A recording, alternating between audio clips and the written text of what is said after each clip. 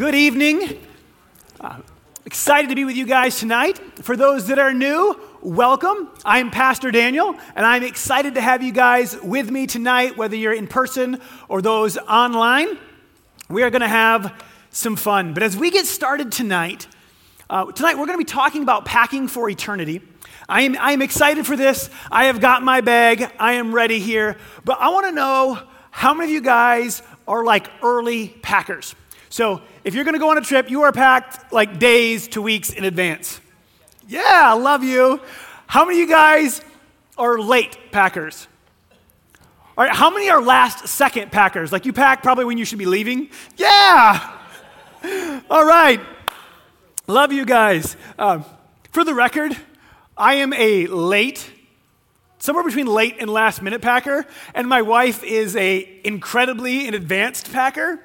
And so it's been like this eye-opening experience once we got married. She's packing. I'm like, what are you packing for? She's like, our trip. Like, it's in weeks. She's like, yeah, I'm getting ready. I'm like, if I packed all my clothes now, what would I wear between now and then? Like, I don't know, but it's fun. But I discovered something. As I was kind of getting ready for this message, being a last-minute packer can work contingent on a couple of factors. Number one, you know when you're leaving. Because if you don't actually know when you're leaving, you don't know when is last minute, so you don't get packed and you don't go. Number two, this works when you are in control of when you are leaving. I don't know if you've ever, you guys are all mostly adults, so you've done this where you're like, I was planning to leave at 1, but my bag is not ready, so 1:30, here we come. And like you just finish packing whatever needs to go, and then you're ready for this trip. I know, like, my kids have learned that there is a difference. Like, if we're all going somewhere as a family, like, it can be a struggle to get them all in the van. But if I'm going somewhere on my own and they want to come, they know there's a difference. Because, like, if they want to come to church with me, there's an option to go with mom. So if they're not ready when I need to leave, I just leave. And like, if I'm going to go somewhere that they don't have to go, but they get to go, they realize there is a window. So when we're all going, they're all like, I don't know where my shoes are. I can't find them. Can you help me put them on? And it's like this like dragging. If I'm just leaving, they come like flying out the door. You're like, where are your shoes? They're in this hand. They've got like their shirt. They go, you're even half dressed. Don't leave me. Like they just like move. And they've learned this difference because it matters if you know when you're leaving. If you don't know when you're going, you have to be packed before with much less warning. And so I was pondering this idea, and I saw a meme this week. I don't know if you guys ever see memes on the internet, but they fill the internet. And there was this meme, there's this person, and they're just like this, looking like this. And you're like, it's like me looking out the window today to see what chapter of Revelation we're on. And I saw it, I read it, I laughed, and I thought of this conversation between Jesus and his disciples in Matthew chapter 24, verse 3.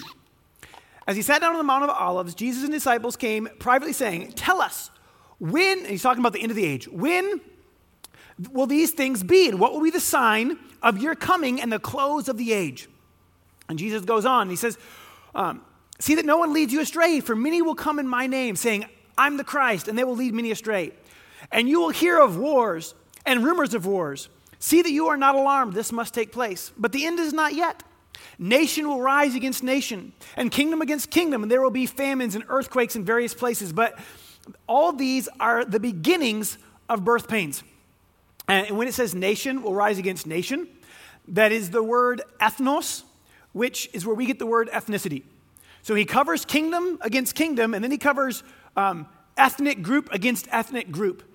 And he lays this out as a sign of the times. And so I'm going through this, and I'm like, wars, rumors of wars, ethnicity against ethnicity type fighting, kingdom against kingdom type fighting, famines, earthquakes. I'm like, is hurricanes on the list? Because we got those too. And I was like, oh, these are about the beginning of birth pains. I'm like, okay, there it covers the rest. And I just looked at our times, and I'm like, wow, there's a ton of this going on. And then he says, hey, as this comes, many will fall away. Verse 10. and betray one another and hate one another, and many false prophets will arise and lead many astray. And because of the lawlessness will be increased, the love of the many will grow cold. But the one who endures to the end will be saved. And I looked at this and going, I want to endure to the end.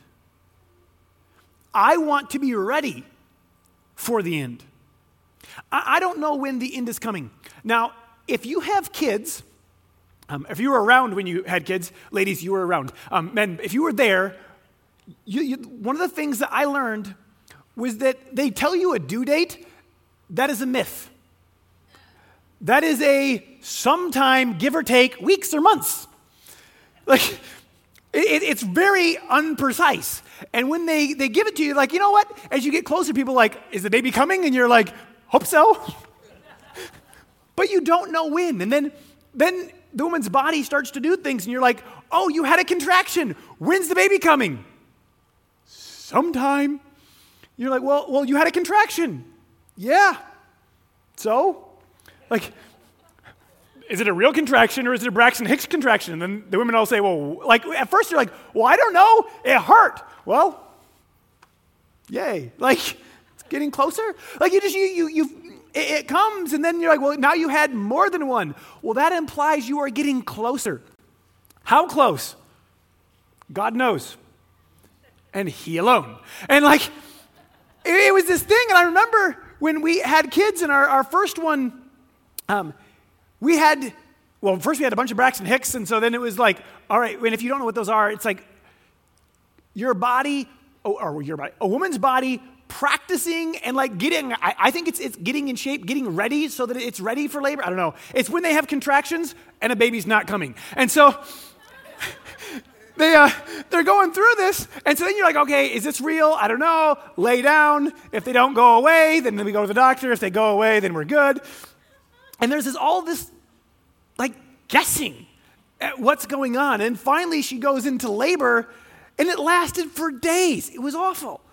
And yeah, well then we have our next one, and it's like 2 months before he's due. So she starts having contractions, and it was bedtime, and I'm like, go to bed, they'll go away. Like, I just was sure that like you just lay down, it just must have done too much. But they didn't go away. And so we're like, we'll just go to the doctor. Like in my head, we're going to go in, they're going to give you a shot, they'll make them stop, and we'll come back in like 2 months around the due date. Remember, that's like supposed to be when it's coming. Nope. We went in and they're like, you want to push now? Here comes the baby. What happened? Like, but this is what I learned. There are signs that the baby is coming, but they do not give you a timer.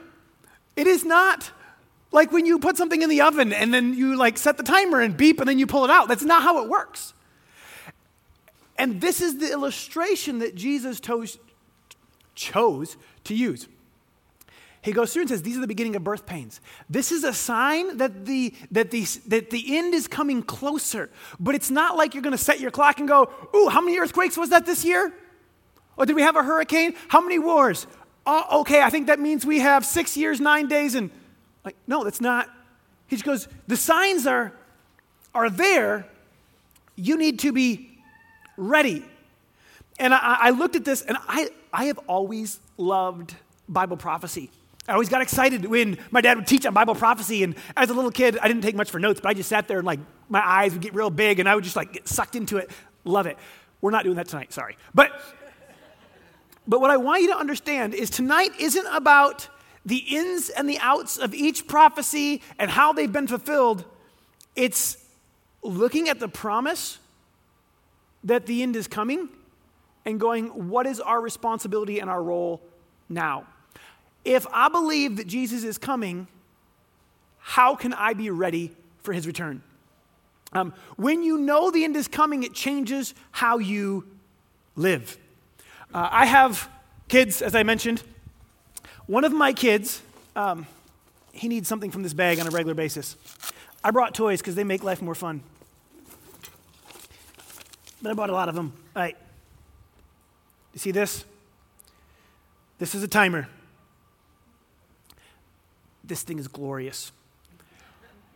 One of my kids in particular, if you ask him to do something, he may do it, but it may take the entire day.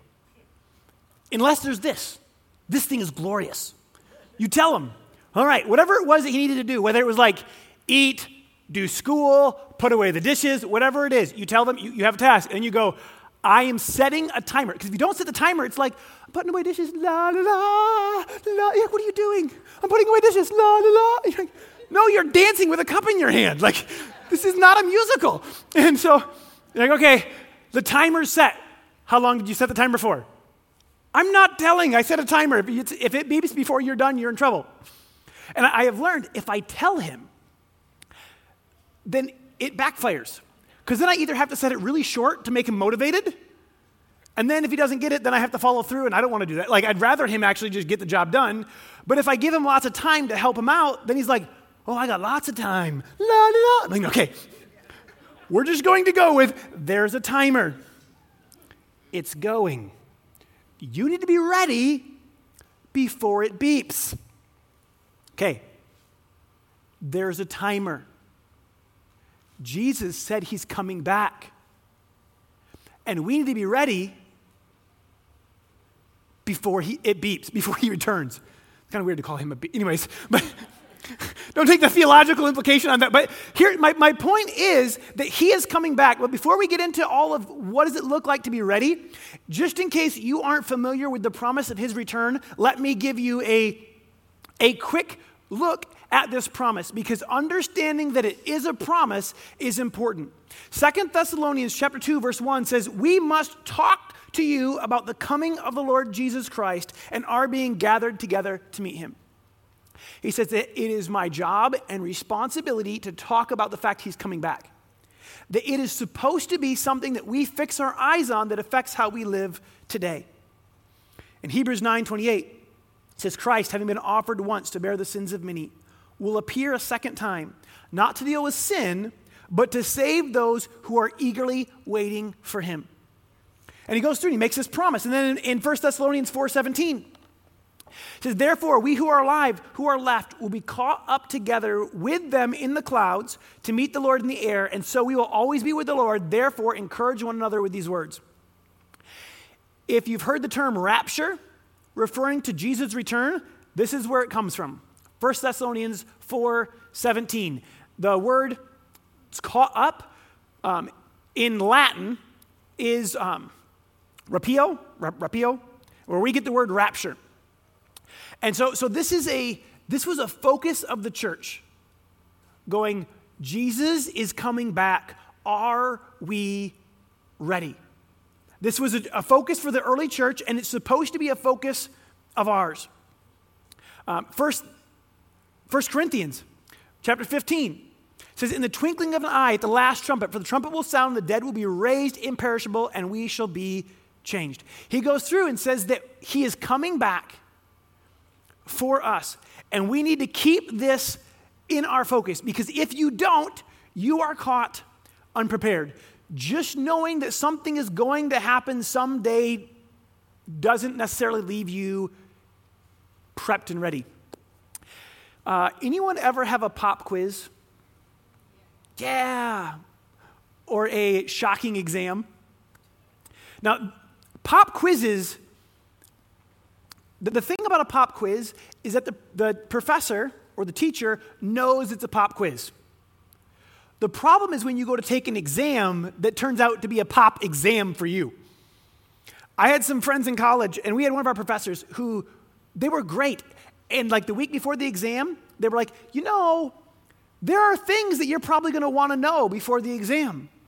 Like, who was king for this, and who prophesied during this reign, and I think that was my major prophets professor. I think this was in our counseling professor who went through and was like, you need to know these theories, and you need to know who came up with this theory, and they went through this.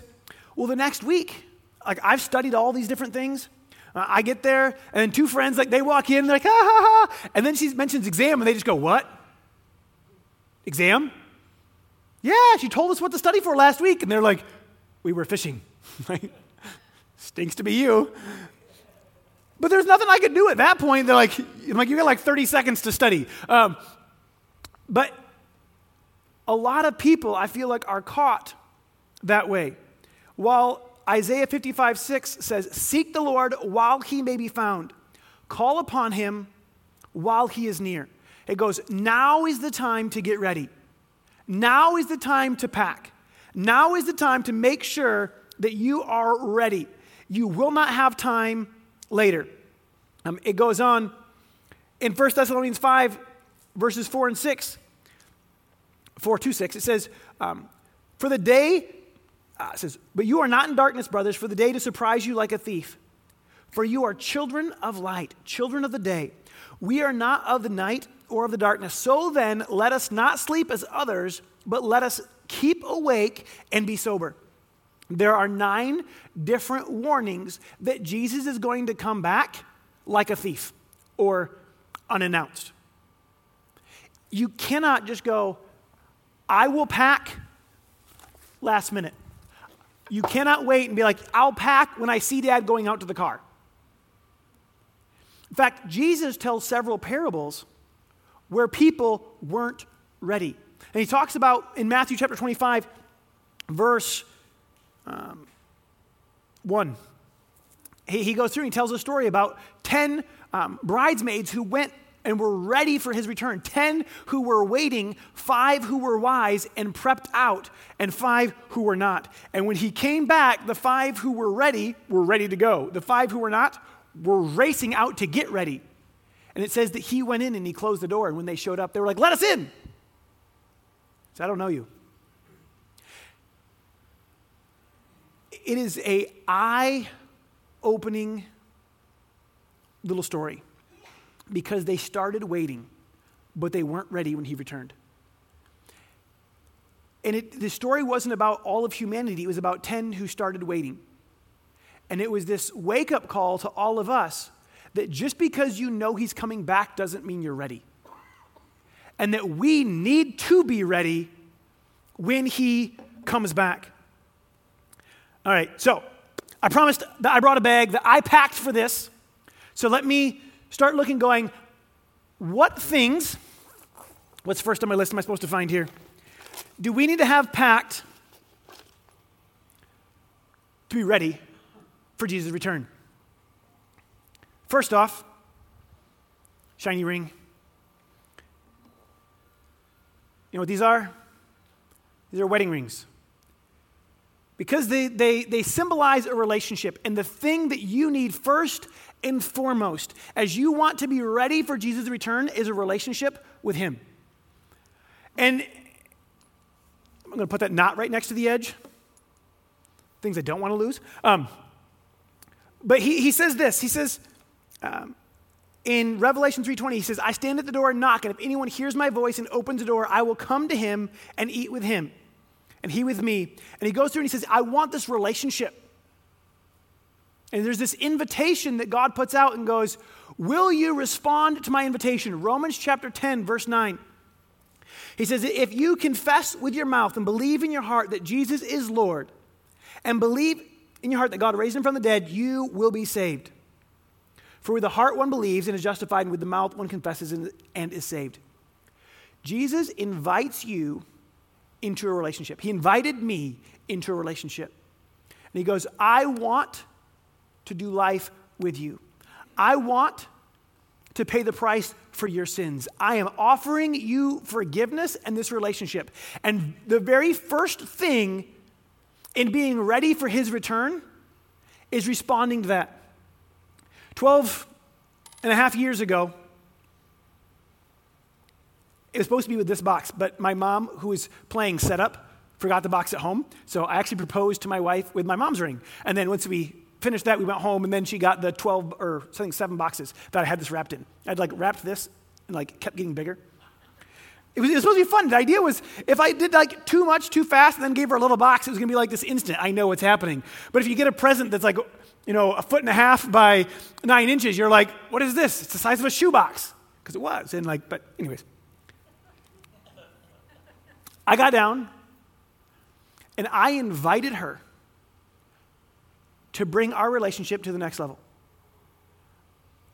I said a bunch of nice, sweet things, and then I asked her to be my wife. Jesus has invited us into a relationship. And when we respond, this isn't the end of the journey, it is the beginning. And sometimes people think, they're like, well, I said the magic words, so I'm good to go. It is so much more than a magic spell that gets you out of hell. And I feel like there's a lot of people who fall into this illusion that it's like, well, I said the magic words from Romans chapter 10, verse 9. Well, that's like saying that everything's hunky-dory because you said yes. Well, that's a great start. Then came a whole bunch of, for us, it came some really fast planning.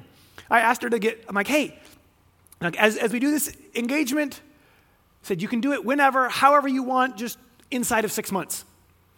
And she looked at me and she laughed at me. She said, 6 months?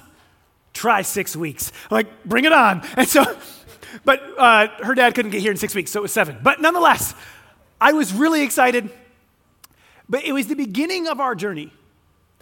God's inviting us into a relationship. And the first thing that we do in preparation is respond to his invitation.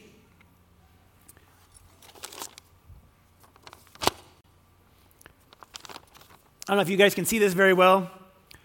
This is this is not my investment thing. This was a free picture that I found on a royalty-free website. But nonetheless, it's a stock profile here. Because as you get ready for eternity, Jesus lets us know that you can't bring it with you, but you can send it ahead, that you can invest. See, there are some things, a lot of times it's like, well, can I store up things that I can bring with me into eternity? And you can't go, hey, what's my bank account? I'm going to drag it with me. You can't here, load my coffin with gold because I want to take it with me. That doesn't work. But the Bible says that we can invest in eternity. In fact, in Matthew chapter 6, and it's fun, Pastor Dwayne mentioned this morning, but it says, do not store up treasures on earth where moth and rust destroy, where thieves break in and steal, but store up treasures in heaven where moth and rust cannot destroy, where thieves cannot break in and steal. Wherever your treasure is, there your heart will be also. And I just got looking at this going, you have this chance to send it ahead. You can take your money, your time, your effort. There are so many different ways that you can do this, but he says that you store up treasures in heaven. There are some things that you can't bring with you. When you go on a plane, there's a whole bunch of things that you cannot carry on, but that you can check them and see them on the other side. There are so many things in our life, you can't bring it with you, but you can check it. That you can go through and go, all right, I am going to send this on ahead of me. That's the right side. Okay. As we look at investing into eternity, the Bible lays out that there are rewards in heaven. And right now is when you earn them, not at the award ceremony. And sometimes I think that Christians want to be like, you know what, I'm just going to live my life and then I'm going to say all the right things when I'm in front of Jesus. And he goes through and says that right now is your chance. In 1 Corinthians chapter 3, he says, according to the grace of God given to me, like a master builder, I laid the foundation. He goes on, he says, each one's work will become manifest, for the day will disclose it, because it will be revealed by fire, and the fire will test what sort of work each one has done. If the work has been built on the foundation survives, he will receive a reward. If anyone's work is burned up, he will suffer loss, though he himself will be saved only as through the fire. This is where a lot of people get confused, because we are saved by grace. It is not by our works, but we are rewarded for our works. He goes through and says that there are some whose works are going to be burned up that still will be saved. I like to win. I got this one racing in a faster pastor race. It was a lot of fun. But Yeah, so but my point is that you can earn them now. See, the currency of heaven is love, faith, and obedience. And he goes through going, it's not just what did you do, but why did you do it? How did you do it? The Pharisees of Jesus' day did all sorts of great things, and Jesus' response to them was, I desire mercy, not sacrifice. He goes, you're going through a lot of motions, but goes, what I want you to do is love God and love people. And you go, well, how do I earn rewards? You love God and you love people. And when you put God first, it says that he's looking to reward. And it's this amazing thing where we go, okay, I can store up. I can begin to get things ready.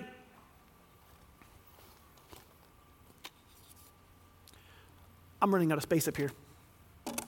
Whoop. There goes some water. All right. So this is my family. I'm blessed. You can zoom in on it. This is my amazing family. I probably should have just given them the picture because it would have been better. But the point was that you would see that as you prepare for heaven, one of the greatest things that you want to prepare is your family. One of the saddest things would be to make it to heaven and know that your kids aren't. In Luke chapter 16, Jesus is telling a story about a rich man and a poor beggar named Lazarus. And he says in this story, both the poor man and the rich man both die. And from across, it goes through and it talks about some of the torment that the rich man is in. And he looks up and he sees Lazarus at Abraham's side, and he says, hey, can you send him with some water to, on his finger for my tongue? He goes, nope, we can't cross from here to there. He says, well, can you send him to my brothers? I have 5 brothers. And it just it put things in perspective, because he goes through and he goes, I don't want them to end up here. But the response that he got, when it was too late for him to change it. Right now, you have an opportunity. You have an opportunity to pray for your family. You have an opportunity to lead your family. You have an opportunity to show them what loving Jesus looks like, and you have an opportunity to share that with them. You have an opportunity to invite them into a relationship with God. You have an opportunity to invite them to come to church with you. You have an opportunity to be the light in your family. And just being right with God doesn't guarantee that they're going to make that decision. And I want to encourage you to do everything that you can to bring your family with you, because as I pack for eternity, one of the things I am most concerned about packing is my family. Because I want my children in heaven with me. I want my in-laws in heaven with me. And if you don't, you want them to get saved so that they become the person that you want to be in heaven with you. But I get to love people. And I want to bring people with me. And I took a picture of my family. But if I want to be honest with you, I want to bring my family, but I want to bring my neighbors. I want to bring my coworkers. I want to bring my cashier. I want to bring my waiter. I want to bring other people with me. And that means I need to live in a way now to bring them with me. It's such a big deal. But the thing is that we have a limited time in order to do it. Don't wait until your time is over to know what you should have done. Take the time now to go, all right, how can I show them God's love? How can I invite them into a relationship with Jesus today? I think it's kind of fun busting somebody's out and some of you guys are like, why do you have a shirt? And some people are guessing. They're going through their verses in their head. They're like, what story? I got it. Matthew 25:40. Okay, so.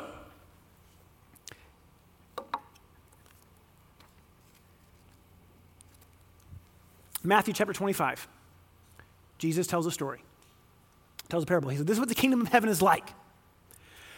And he says that when he comes back, he's going to separate the sheep from the goats. Those that are right with God and those that are not. And there's going to be a time when he's going to separate them, and he's going to look to the sheep, and he's going to tell them, he's going to go, hey, I was hungry, and you fed me. I was thirsty, and you gave me something to drink. I was in prison, and you visited me. And he goes through this massive list of, I had this need, and you met my needs physically. I was naked, and you clothed me, hence the shirt. For those that are going, what is this? This is a Simply gift card. This last week, if you bought one of these from Myers for $10, they donated $30 to the food pantry here to help feed those that needed food. And he goes, I was hungry, and you fed me. And they turn to him and they go, when? When was Jesus? When was God Almighty hungry? When was God naked? When was God in need? He just looks and he goes, what you did to the least of these, you did to me. And he thanks them. And it blows me away. And he goes through going, because he turns to the others and he goes, I was hungry and you left me. I was naked and you didn't share a coat. I was cold and you didn't. And he goes through this same list and he goes through all of these different things and he goes, you left me and you didn't help. But he goes through and he says that what I do unto them, when I go to show them love, I am doing it. And he goes, I take it personally. And I looked and I said, God, when I stand in front of you, I want to hear you say that when you needed help moving, that I helped you move. That when you were lonely, that I sat and was a listening ear. That when you were on your own, that I was there to help you. When you needed a ride, when your tire was flat, that I pulled over. I wanted to hear that you say that when you were waiting my table, I gave you a good tip. When I saw that you were having a bad day and weren't doing the best job, I didn't cut you off, but I showed you some love and some grace. I want to hear that when he was miserable, that I helped him out. Because it's weird to think of God as being miserable, but he says that when my children, when my kids that I loved were broken and hurting, how you treated them is how you treated me. And that I can prepare for heaven when I go, you know what? I'm going to treat somebody who's broken and hurting with his love. Whether it's that customer who's just awful, that fellow employee who drives you crazy, whether it's your neighbor who seems to be straight from the devil, like whatever it is, I have an opportunity to pack and to go, I'm going to stand in front of God and he's going to say, what did you do to the least of these? And today is my opportunity to decide how I answer. Today I pack it. There's a lot of things still in the bag. We're not going to cover them all, don't worry. We'll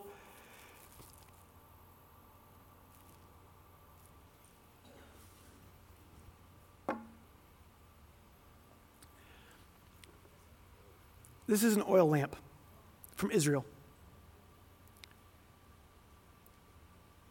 This is a light that we get to let shine. See, sometimes when we talk about this subject, people want to take one of two extremes.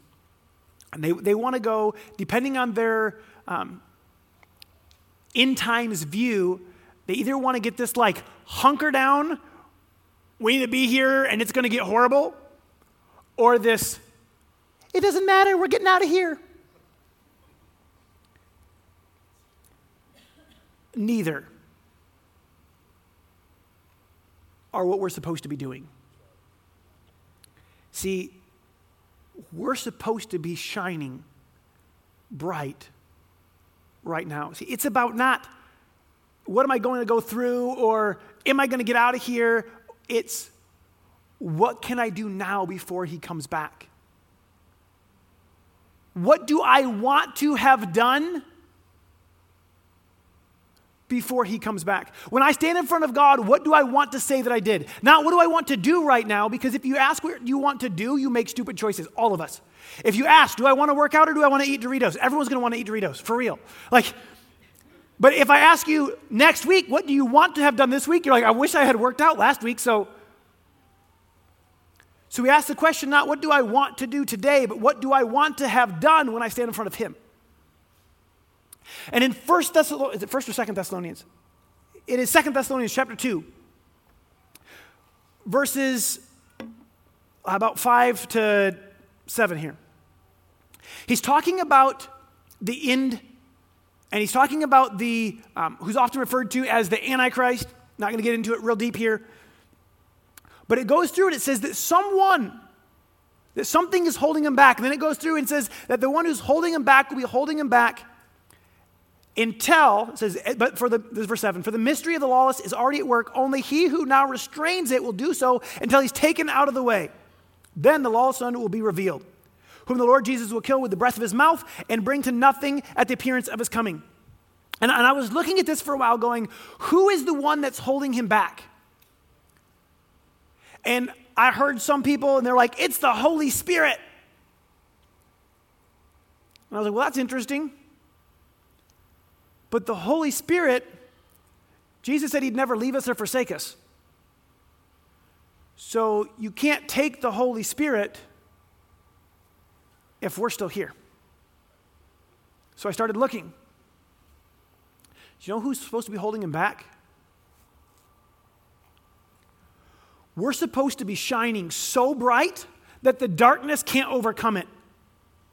That we're literally holding things back because we're filling this world with the love of Jesus. That we're literally shining so bright that it's making a difference. That we're drawing others towards him. That the darkness can't have its way until we're gone to be with him because we're shining so bright. We have a job. We have a call right now. And when we stand in front of God, we're going to give an account for it. We're going to get to see what we sent ahead, what we invested, the relationship that we have, and those that we brought with us. But it's a choice that we get to shine right now. That's our call.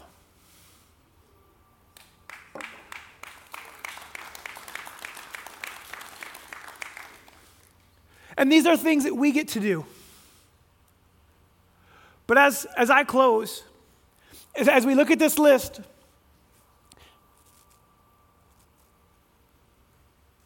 if you don't have a relationship with him yet, then all this is for naught.